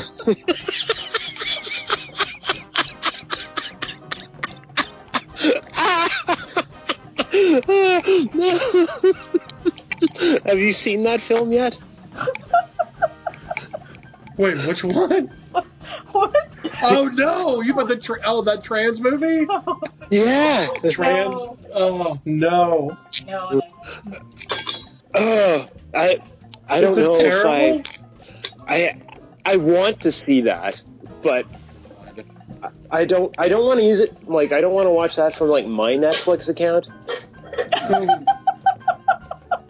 You know, that's right. I gotta get somebody else's login for that because I don't want that to be on my record. Like, but hours. We're already on all kinds of watch lists. Essentially, it's like Gina Handsome as far as I can tell. Or I don't know, kind of like a dumbass action movie version of what was Almodovar's In My Skin? Yes.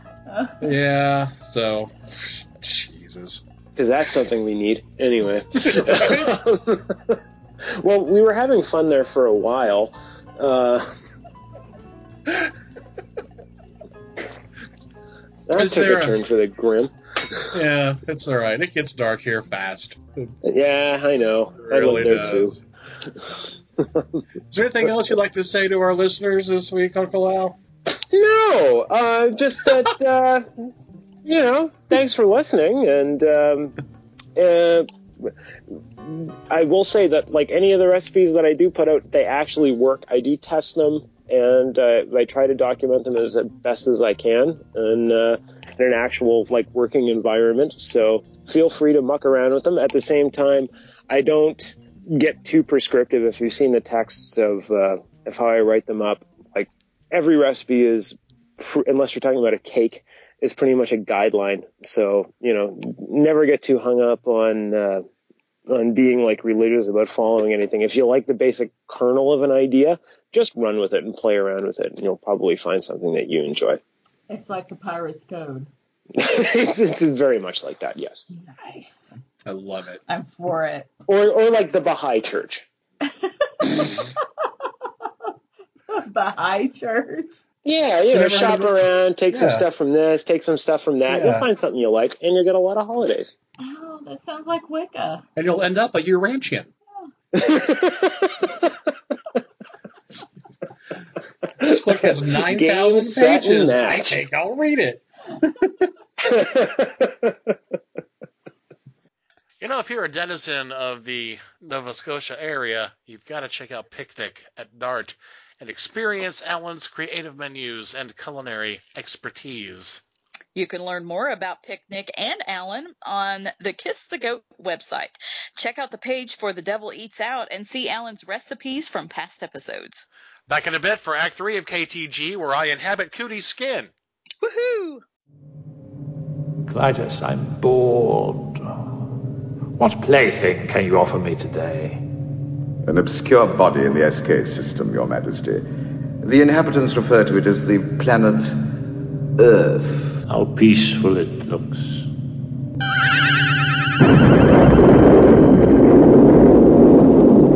Most effective, Your Majesty.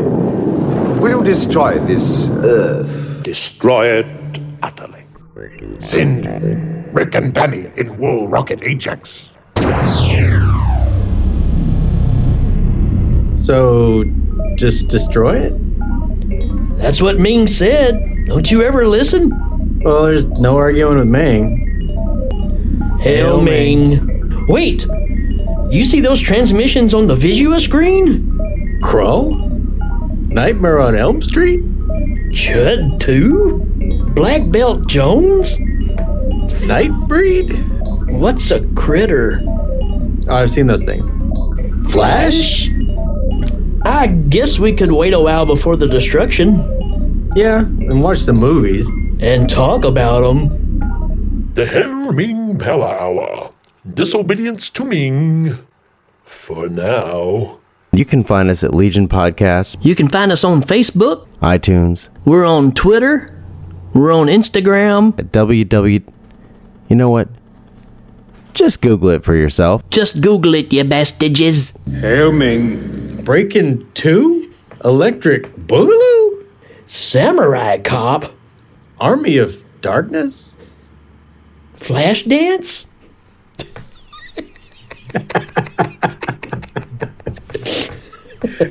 We might destroy the planet if it's Flashdance. We are back, and it's time for what is allegedly the internet's fastest movie breakdown. 3 questions. 3 questions!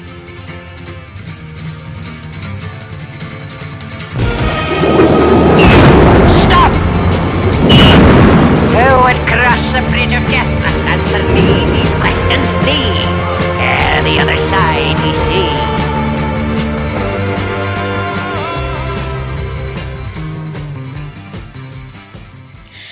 So, riddle me this, Batman. Is Hellraiser a devil movie?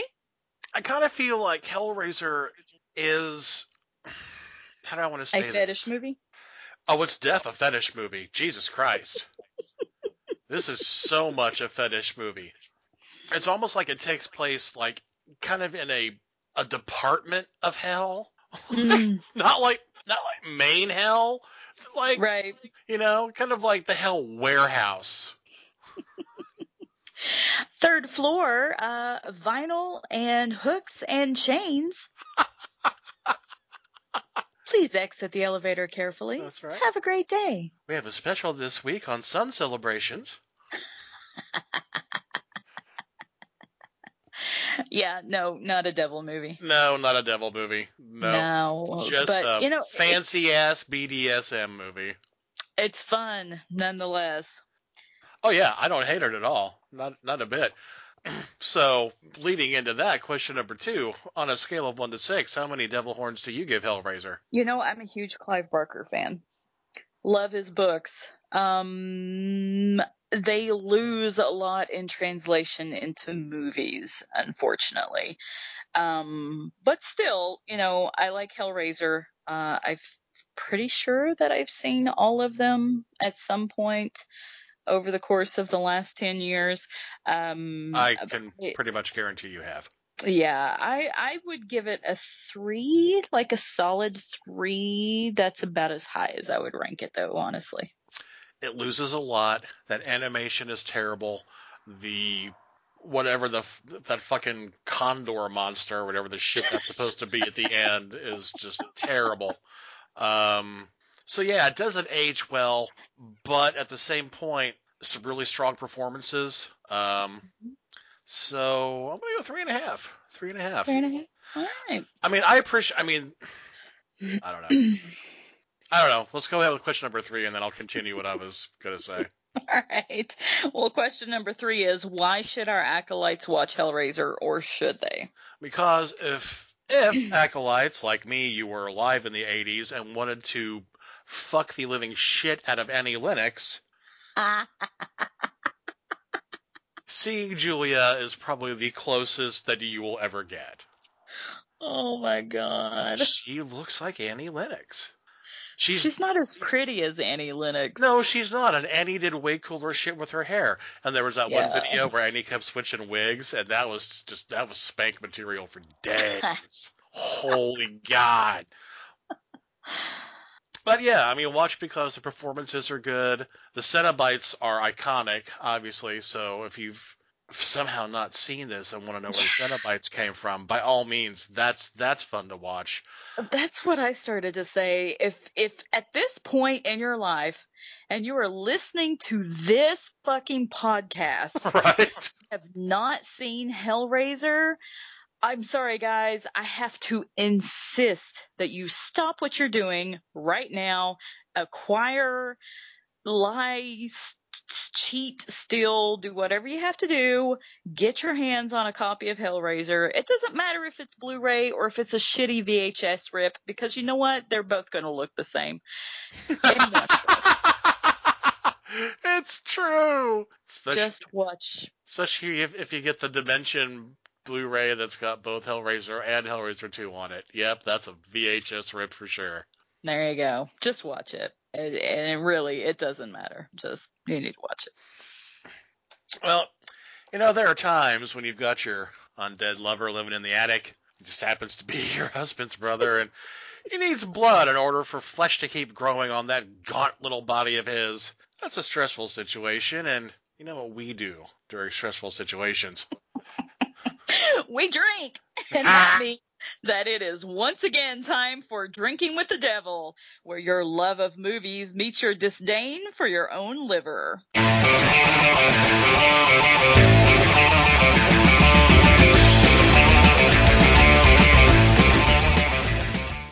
Drink when you notice that Pinhead and Julia are wearing the same shade of eyeshadow.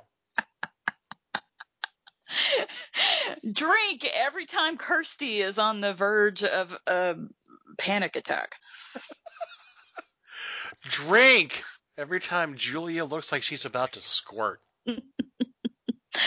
And drink every time Pinhead looks pissed off. Oh, for fuck's sake! Does he smile? Ever? Well, there are levels. There are levels.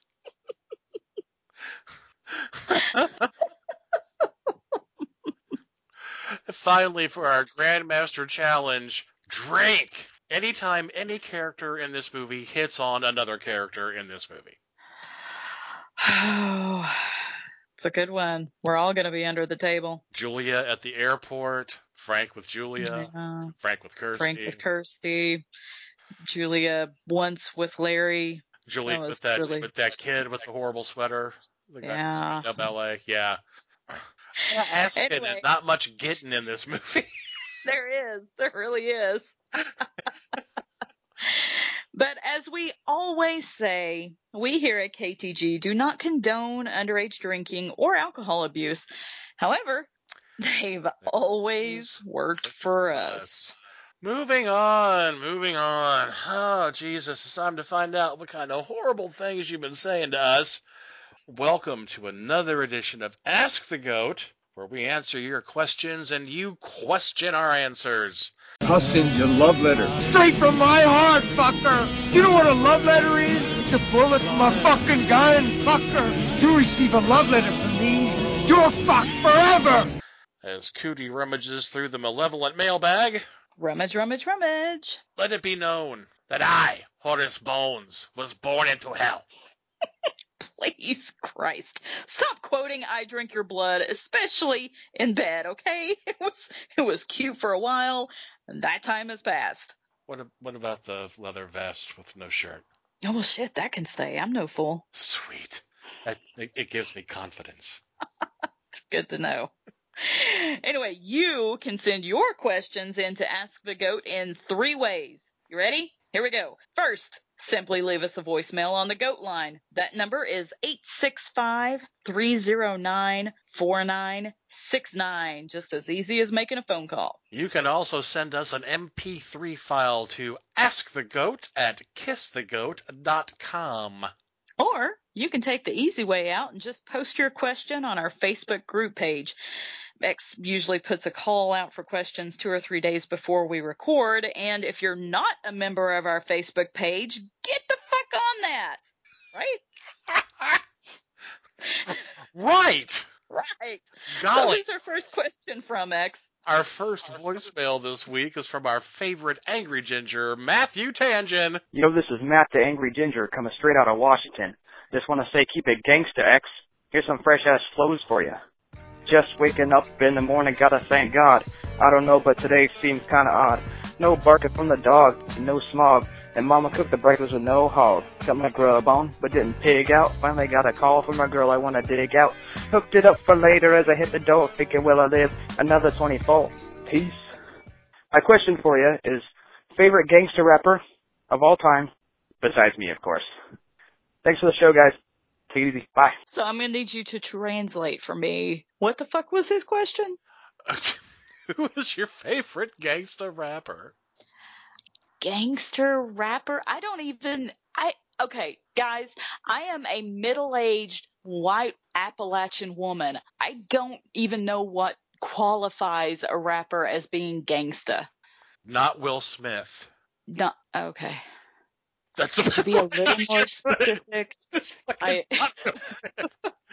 gangster rapper doesn't care if his parents understand. Yeah, Matthew, thank you for the voicemail. I don't have a favorite gangster rapper. I can't relate to that kind of music because that's really not part of my culture. So I don't really listen to it. I know Ice-T because X loves him. And that's right. That's about it. See, and there's the thing, because for me, it comes down to, it's like the battle of the ices. Because I love Ice Cube and I love Ice-T. And I love them equally, but in different proportions. Okay. Because I think Ice-T, even though, he plays a cop on Law and Order now and released a song called Cop Killer, he's married to his, sweet fat booty wife, and they had a reality show for a while.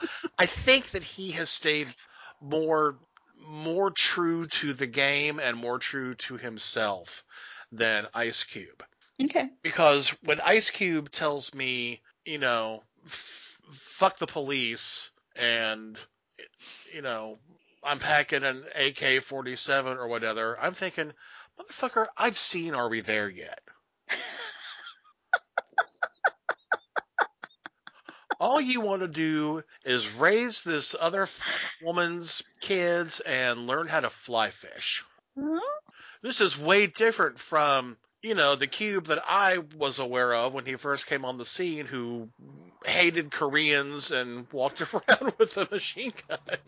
So, yeah. So I think T still has more credibility, but I think Cube is more fun to listen to. So that's how I'll answer that question. Well, and that's fair, and I respect that. It's just it's not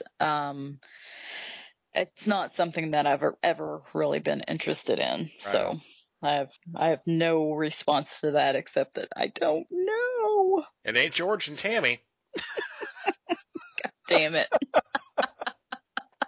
That's the fucking truth. Right? All right. Well, our first letter this week comes from Chuck Knight. He wants to know, does meth attract McDonald's? McDonald's Jesus. Attract paranoia? Or is the answer all of the above? Yeah, I have an answer for this. Oh, do you? I do. Okay. It's the dollar menu. Oh. It's the Cha-ching. dollar menu because, after you ingest whatever form of meth you're ingesting, you've probably got just enough money left for a delicious McChicken.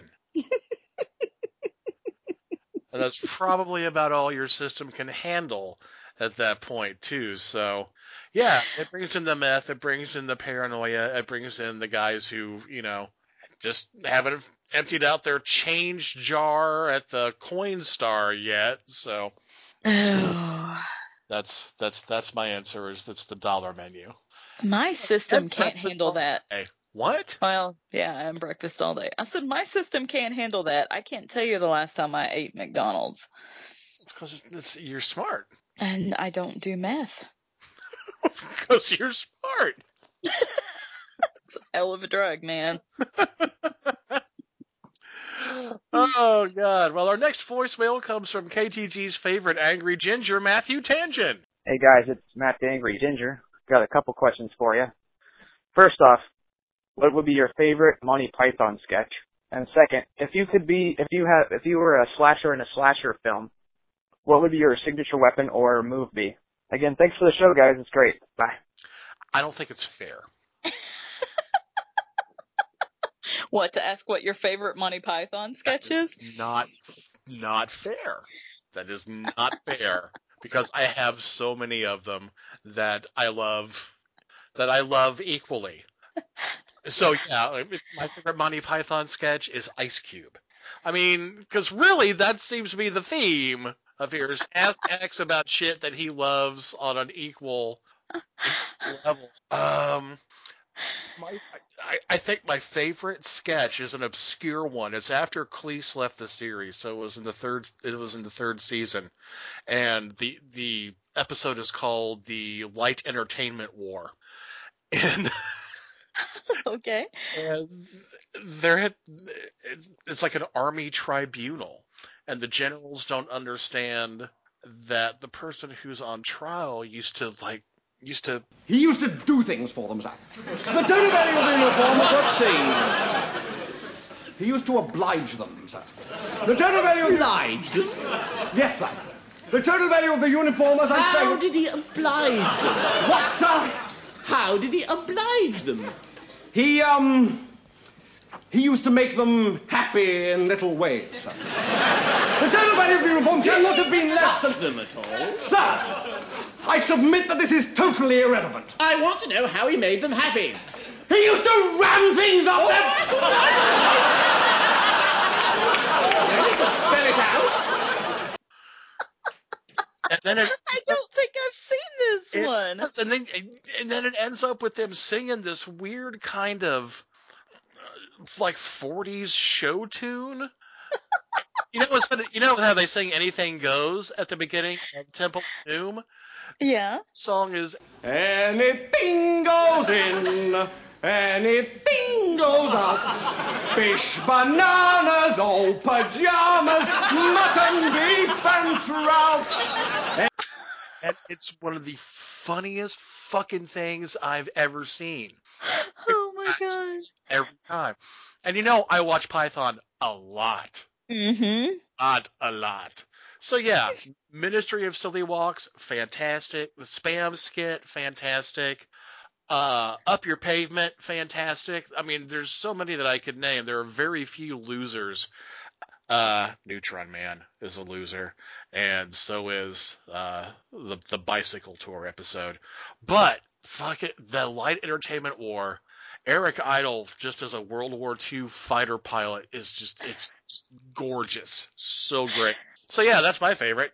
Okay, so I don't know the fucking names of them like you do. Like, I love Monty Python, but I am not that level of fandom that you are at. So, but that's okay, because I love it, and it makes me giggle. Even when I'm, like, only half watching it, when you've got it on television, and you're guffawing, and I'm over in the corner, like, looking at Facebook, and I'm just like, hee hee, because I heard something. But my favorite one, really, and this is gonna seem weird and random, and I don't even know, like, I can't explain why it's my favorite. But the favorite one that I can remember, I can't remember the name of the sketch, but it's the one where he is putting together a team to go on an expedition to climb this mountain. And the guy comes in sketch. And he's talking to him and the other guy that's with him, which the guy can't see. Like, and they go through this whole sketch, and he's like talking about him in multiples, and he's finally like, you know what? I don't want to be part of this. And he leaves, and then you see, actually, there was another guy, and for some reason, he just couldn't see him. Like, his doppelganger is real, and he couldn't see him. And that just fucking left turn out of reality into something else just cracks me up every time. Well, I'm afraid I shan't be coming on your expedition, sir, as I've absolutely no confidence in anyone involved in it. Oh, dear. Well, how about you? Well, I'm game, sir. So we. I love it. That is intensely surreal. I do love that sketch, too. Where they thought they had sent 2 people up to Kilimanjaro before to build a bridge. And Cleese comes tromping through in the middle of the sketch, and he's just like tearing down the entire fucking office. It's so great. Okay. That's But anyway, that's a great choice. I'll approve. He had a second part to that question. He wanted to know, If you were a slasher in a slasher film, what would be your what would be your signature signature weapon weapon? or signature move? Yeah. If I were in a slasher film, what would be my signature weapon or signature move?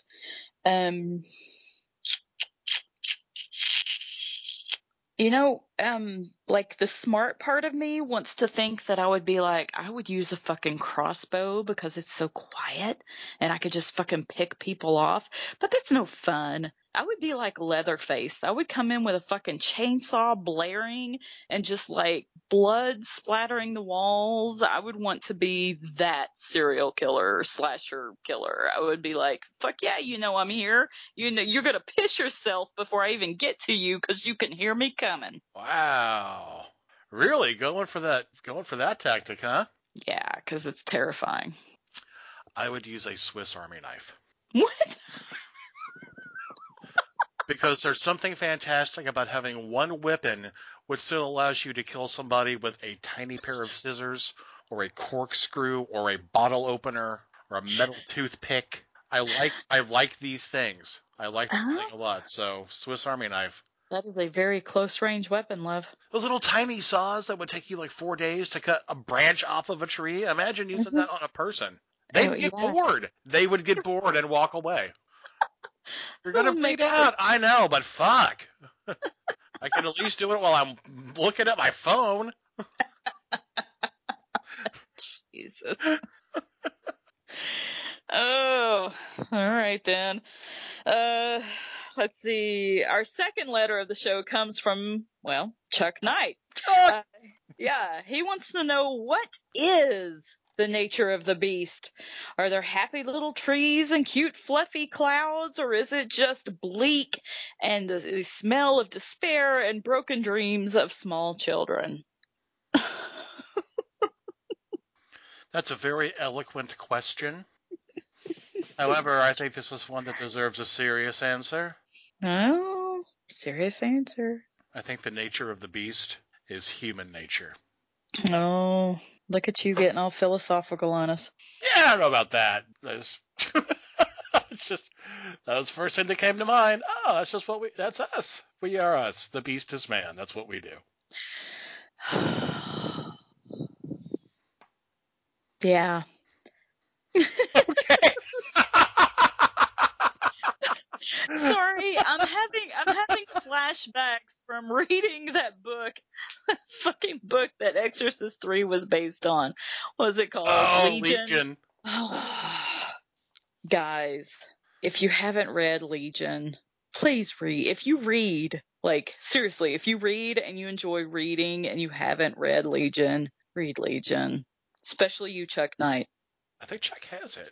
I don't know. Does he? I think. Good. I think if we he talked doesn't, about he that. should. Yeah, indeed.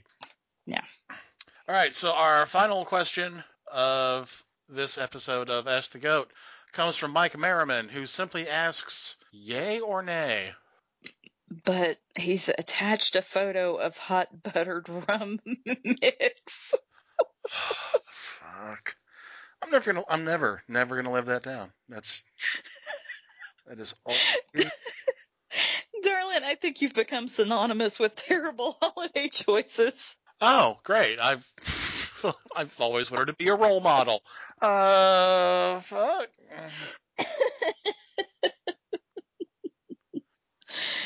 Yeah, I don't want that. Yeah.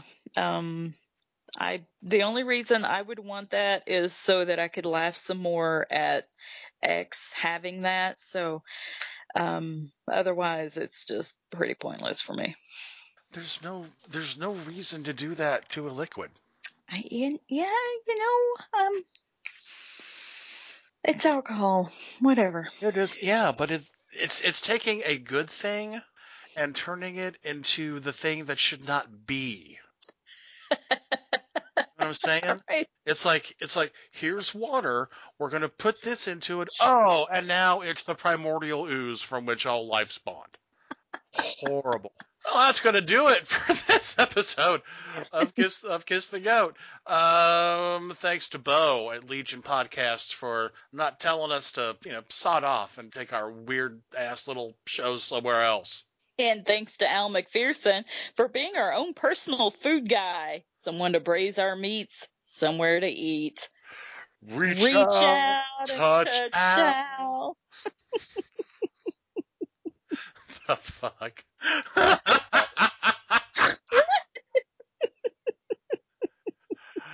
Did that work? I don't even know.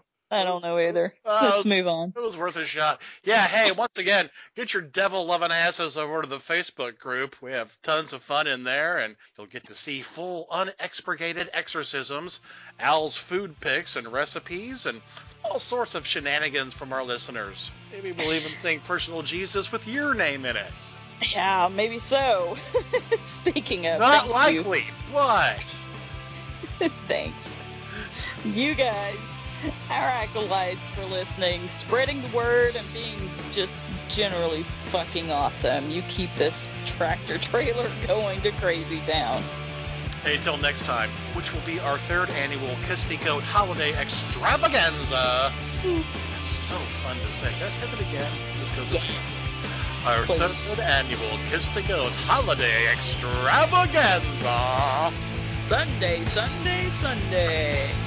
We'll sell you the seat, but you'll only need the edge. My name's X. And my name is Cootie. Hail Satan. Thunder. Under the king. God the holy pawn in Game of Life.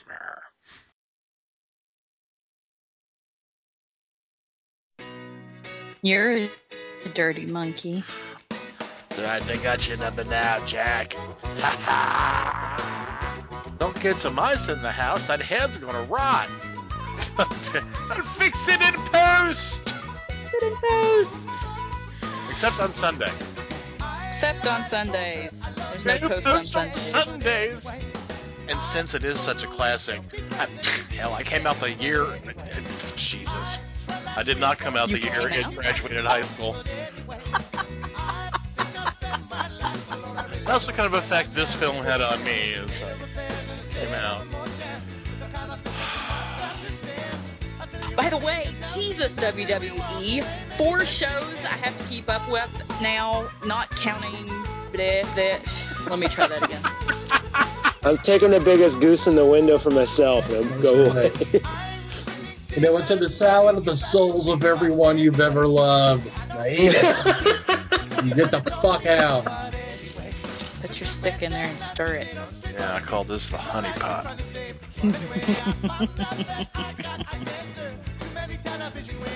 Wow. Are we drunk already? Yeah, no, I like alternating. But it's fun when it comes back around to me. Your cursory glance for money.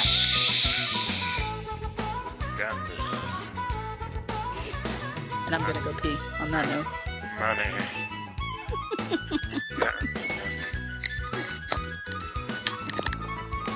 I'm not sorry I took the money.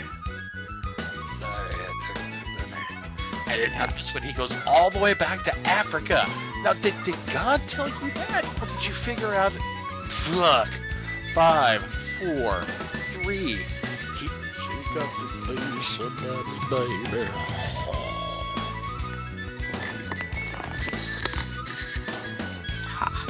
You pee quickly. I do pee quickly. I'm a quick peer. You must have intense peer pressure. Hold on. Drink. Thunder! So anyway, I have to stop saying so anyway, because I annoy the fuck out of myself. And if I cut every single time I said anyway out of the show in post, the show would be 3 minutes long.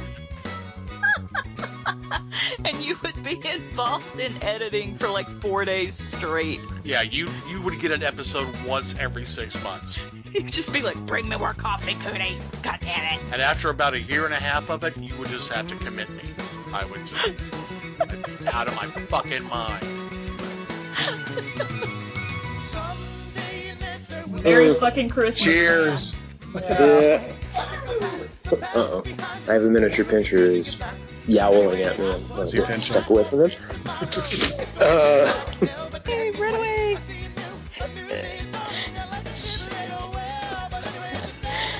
Oh, fucking hell. You know, Skype, all I want is a different view. That's all I'm after. Thank you. That's all I'm asking for. That's all I'm asking for. Oh, this call's failed twice. That's all I'm asking for. I have all these people on my Skype list that I don't think use Skype anymore. Well, fuck them. Just call them all at random. Hey, remember me? What you doing? You still use Skype? Yeah, Billy give me a call. Have Billy call me. It's important. It's about his soccer practice dental appointment. Let's try. Anything goes in, anything goes out.